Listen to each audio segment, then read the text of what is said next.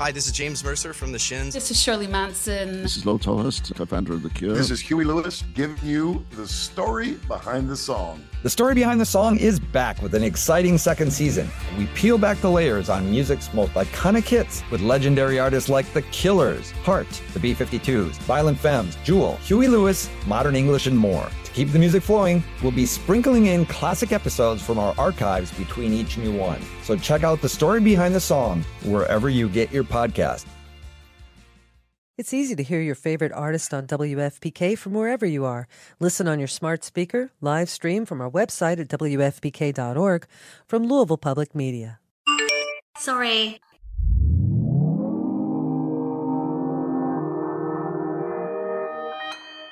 Consequence Podcast Network.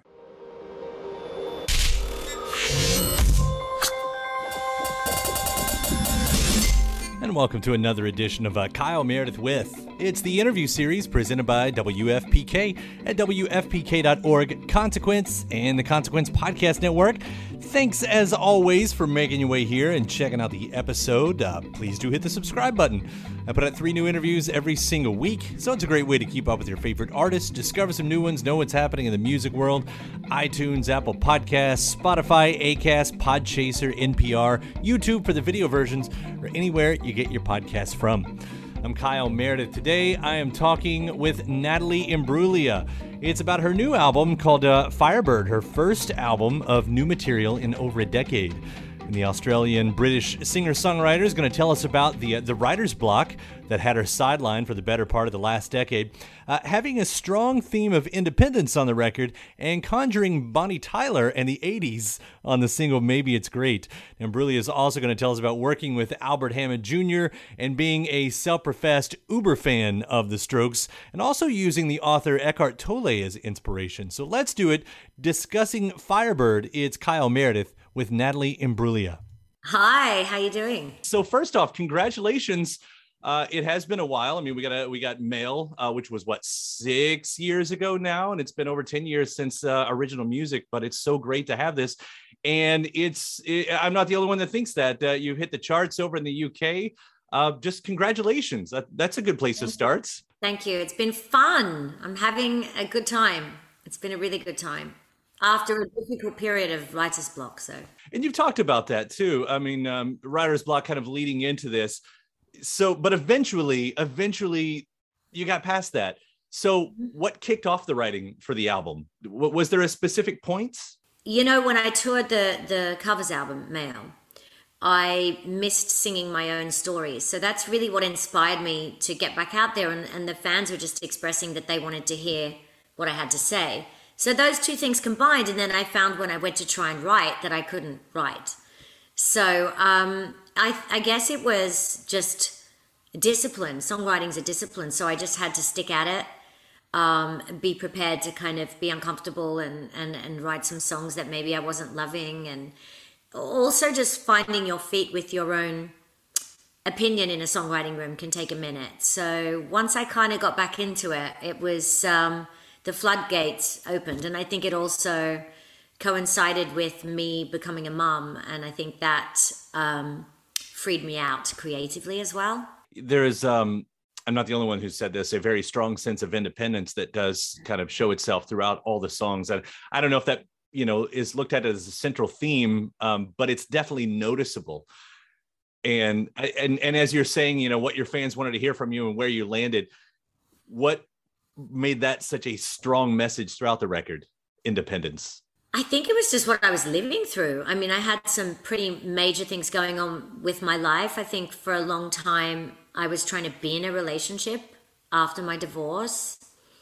And I think, so there were all these epiphanies of like, I'm fine on my own. I can be a mother on my own. These are big life aha moments. And I think, it was great things to write about, but I was living through it. So I think that's why it's a very personal album, and why people resonate with it so much is because I was probably trying to tell myself a lot of those things as well. And it was also a celebration of that. And The Road Less Traveled is pretty cool. And I was kind of getting into my power and getting stronger And I was really happy as well. There's some lines on here, and especially one jumped out to me. Even when you're talking right now, it says, if you tell yourself you're broken, then you just might break. Yeah. And these should probably be obvious things, but I think we all have to tell ourselves these things every now and then.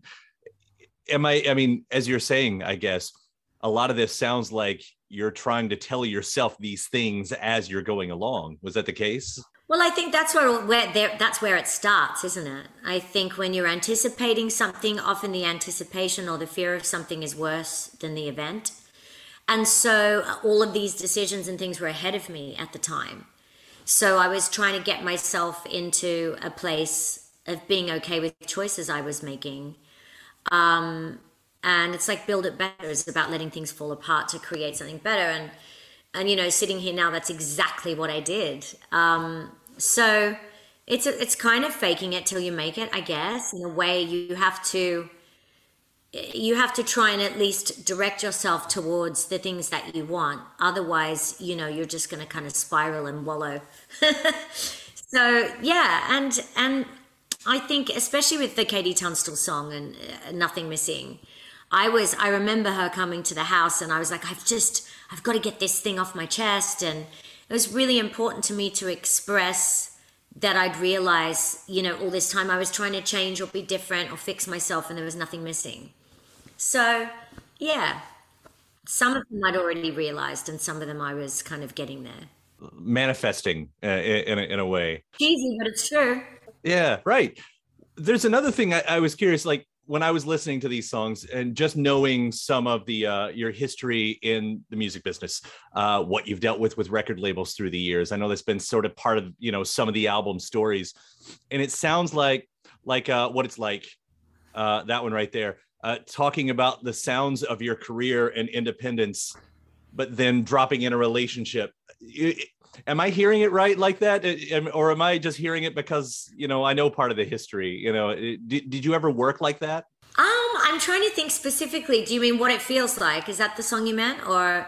Yeah, that's the one I wrote down specifically that came to mind. What It Feels Like was more about becoming a mum. I think that song was just pure celebration of that feeling. But yeah, look, I mean, I've often said with songwriting, you might have a particular intention about what something's about, but there could be 5 different things running parallel that song's about. For example, Firebird, which is the title track on the album, I had all these ideas. That was the last song to be written, and that came when we were working on the artwork, and I suddenly was talking to Simon Proctor, who did the photography and the graphics, and I said, this is my Phoenix Out of the Ashes album, and he's put a password that was Firebird. And I was like, oh, I'm a Firebird. That's the title. I have to write the song. So it was this calling up Romeo and saying, no pressure, we've got 24 hours. The head of the label was saying it's too late. And I was like, you don't understand. This is, and that song was going to be, you know, things I wanted to say to my son. But it ended up being about so many other things because the second day of writing was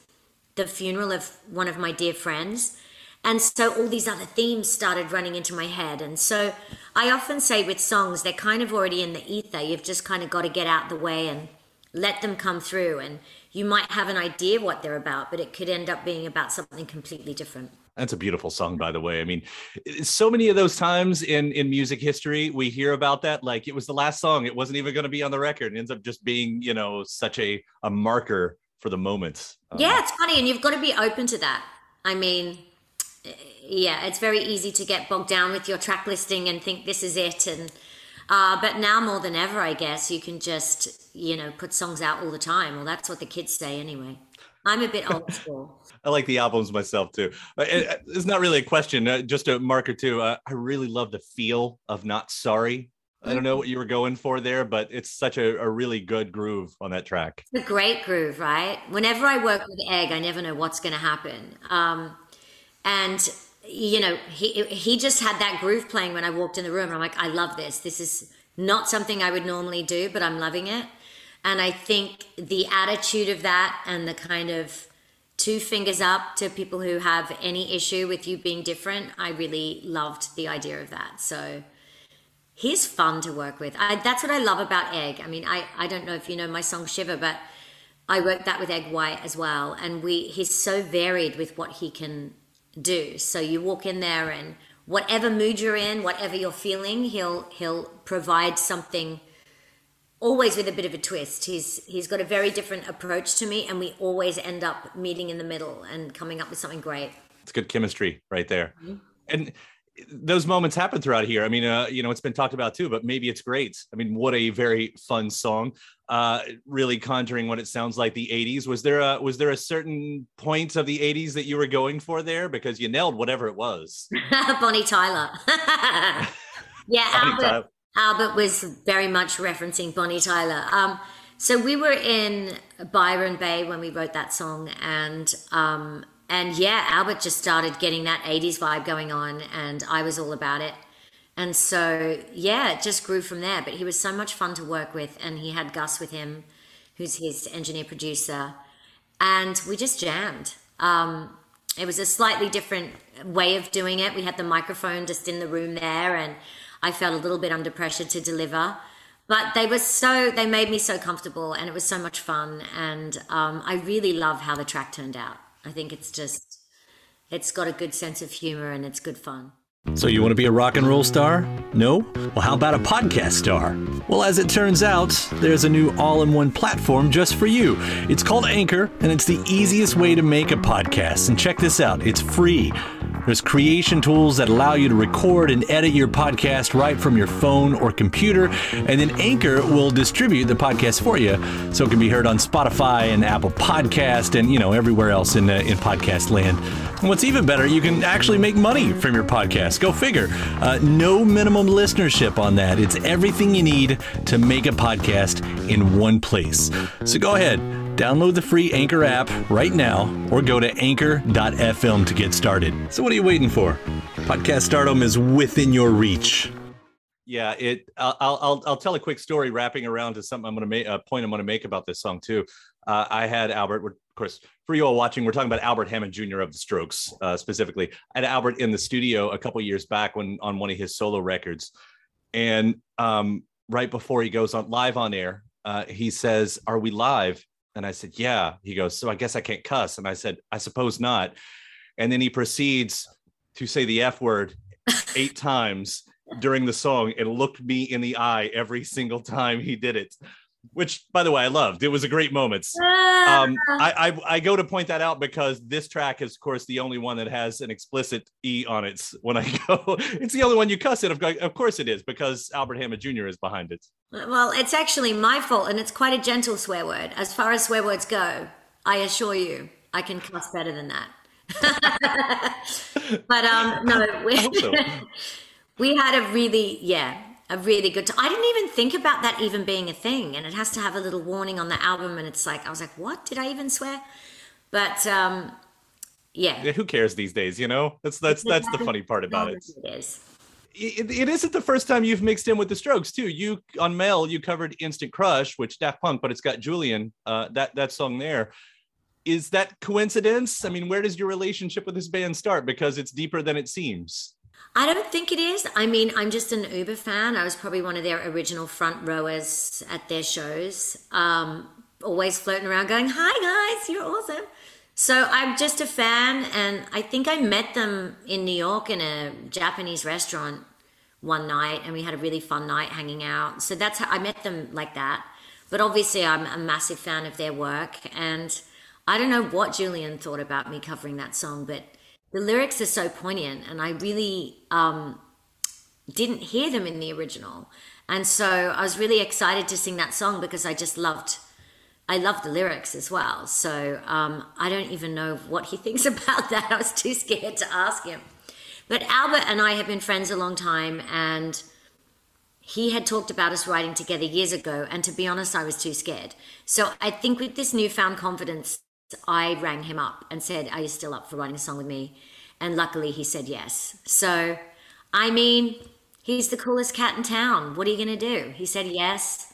I got lucky. We had this great time, and he did his thing. I mean, having his guitar in the room is like, you've got his voice, my voice, and then his guitar voice.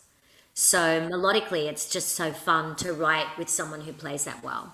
He on his Instagram, he mentioned it, or he alluded to, it seemed like that you all did a few songs together.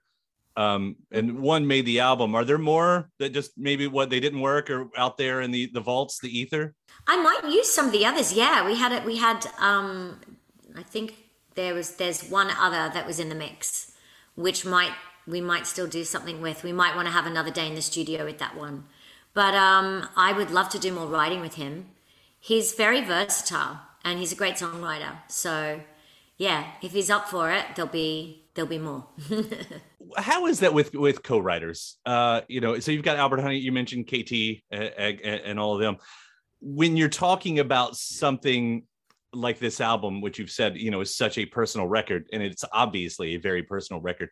How is that process when you're trying to give all of your feelings to someone else, or parts of them, I guess? Well, I've always seen myself more as a communicator of emotion than a very good songwriter or an artist or any of those things. And I think the more I've got comfortable with that, the easier it is for me, because all I have to do is be who I am. And so each song, the way I approach it and the people that I work with, I'm wanting to work with them because I'm a fan of what they do. So they're bringing their vibe into that track, and I'm trying to make the emotional intention of what I'm trying to say land. So that's usually the most important thing to me. And yeah, I think as the years go on, you get better at it. And I've learnt not to turn up with homework and poetry, and it's just so clunky, that doesn't work. So, you have to be open and you chat. And so the more comfortable I can be with the person that I'm with, the easier it is to walk around the room with a dictaphone and start singing melodies over chords they're playing. I mean, it's just weird and random, right? And I also like to sing about very private things. So I have to kind of have those conversations early on, and so I'm going through this thing. And so if you don't feel comfortable, then that's really hard to do. So over the years, I've cultivated these relationships, and then sometimes there's new people that you have to go through that first bit with. But that's why it's so humbling to find people like Albert or Romeo Stoddard, who are just so selfless and, give you this space where you can pour your heart out, and if you're having a difficult day with it, they're like, it's okay, we don't have to write today. Let's just chat or go have a drink, and we'll start again tomorrow. And so you're like, oh, cool. Okay, yeah, that's right. I'm the boss. I don't have to actually. So, I'm incredibly grateful for all the collaborators on this album. Did that change at all? Like, what was any of this done during pandemic, during lockdown? Does that change how you get comfortable with someone? A lot of the writing was done before lockdown. So I was in Nashville. I mean, talk about speed dating strangers. That was intense. And that was the turning point of my writer's block. So I apologize to anyone I wrote with that I was kind of like terrified, because I was still overcoming my writer's block. But yeah, I think it's just such a bizarre, random thing to do with strangers. Yeah, I'm right down the road, right up the road, I guess, from Nashville here in Louisville, and get down there every now and then. And to witness that, I mean, obviously I wasn't around to see the Brill Building days up in New York and how that worked, but I imagine it's something like that. It's such a weird process. It's wonderful though, because it's still a discipline. So you got to show up. And the start of my Nashville trip, I didn't have an opinion in the room. And that was part of the problem, was that I didn't have the confidence to say, I would never say that. That's not me. Or, I'm not really feeling that R&B vibe or whatever, So I think by the end of Nashville, I was finding my voice and speaking out and saying that's not quite how I would do it, and kind of finding my feet again. And it was a wonderful chat I had with Caroline Watkins about, I guess relationship stuff we both had in common. And we wrote that song, When You Love Too Much. And it was such a turning point for me. And it was a reminder that, this is why I love what I do. We're chatting about something that we both do in relationships. And, we allowed that conversation to happen. There's a song forever that exists because we bonded over this thing. And that's really beautiful. It sounds like this was written before, as you said, but having a song like Human Touch that suddenly starts to speak, at least for maybe the last year or so. That's I know you can't plan those things, but they're always interesting when they happen. I mean, Human Touch, Build It Better, that sounds like the theme tune for coming out of a pandemic. I assure you it was written before it. But I think because of the issues I was dealing with personally, it does coincide with what the whole world was going through. Human Touch was actually a conversation about Eckhart Tolle. And I was telling Romeo, because he'd never heard about him, about the epiphany he had when he was about to jump off a bridge. And he was like, what's the voice in my head that's listening to me? Because he was like, I'm depressed, I don't want to live anymore. And so it was that conversation that inspired that song. And this is where I think it's cool when you're comfortable enough to allow those conversations to happen, because beautiful songs like Human Touch come out of it. But I think for the lockdown part of it, I'd already done the songwriting. So it was just the recording part. And as a new mum, I don't know if there's any other new mums out there or dads, but it was nice. I was nesting, so being at home was okay. So I didn't have such a bad lockdown experience. I understood that. Yeah, well, I mean, I think a lot of us parents felt that way. I mean, my son was the same way. You know, he's older now, he's a teenager, but still, you know, just he was home every day. It was sort of great. You know, just. But did you have to do the homeschooling? See, I feel like I got off lightly because my baby was. Yeah. No, I'm lucky. His virtual school actually was great. I mean, because his regular school, they just did such a great job at the virtual teaching that I just sort of popped in every now and then and made sure everything was good, and he had a good roll of it. So he's back now. But I think for people that weren't comfortable being alone with themselves, then it was really hard. But if that's something you're okay with, I think it was a little bit easier for me. I'm already a natural isolate, so I mean, I hide away anyway. Goes with a lot of us.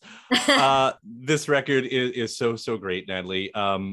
And there's more to come of it. I mean, will a full tour, is that on the way as well? I mean, if I have anything to do with it, there's going to be a tour. I've got another single coming out.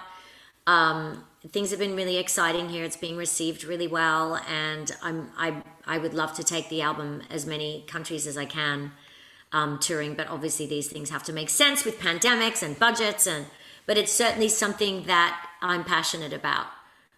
Getting up on stage and getting to play these songs live, and my band would love that too. So we've got some festivals lined up for the start of next year, and then we hope to roll out a tour. Well, I hope to catch one of those shows live too. Congratulations! Really, it's a fantastic record, a great rise from the ashes that you've done here. So. Thank you so much for taking the time. I appreciate it. Yeah, no, thank you for taking the time to talk about it, and we'll see you soon. See you soon. Bye. Big old thanks to Natalie Imbruglia. The new album is called Firebird. Thanks to you as well, again, for checking out the episode. I do hope you hit the subscribe button so you can keep up with all the interviews that we put out. 3 brand new ones every single week, a new one every Monday, Wednesday, and Friday. Anywhere you get your podcast from, subscribe to Kyle Meredith With. Then after that, head over to WFPK.org, where I do a show Monday through Friday, 6 p.m. Eastern. It's an hour full of song premieres, music news, anniversary spins, bonus interviews, Monday through Friday, 6 p.m. Eastern at WFPK.org. Consequence has your music and film news.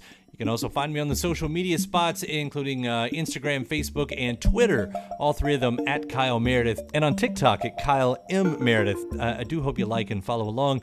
That does it for another edition. I'm Kyle Meredith. I'll see you next time.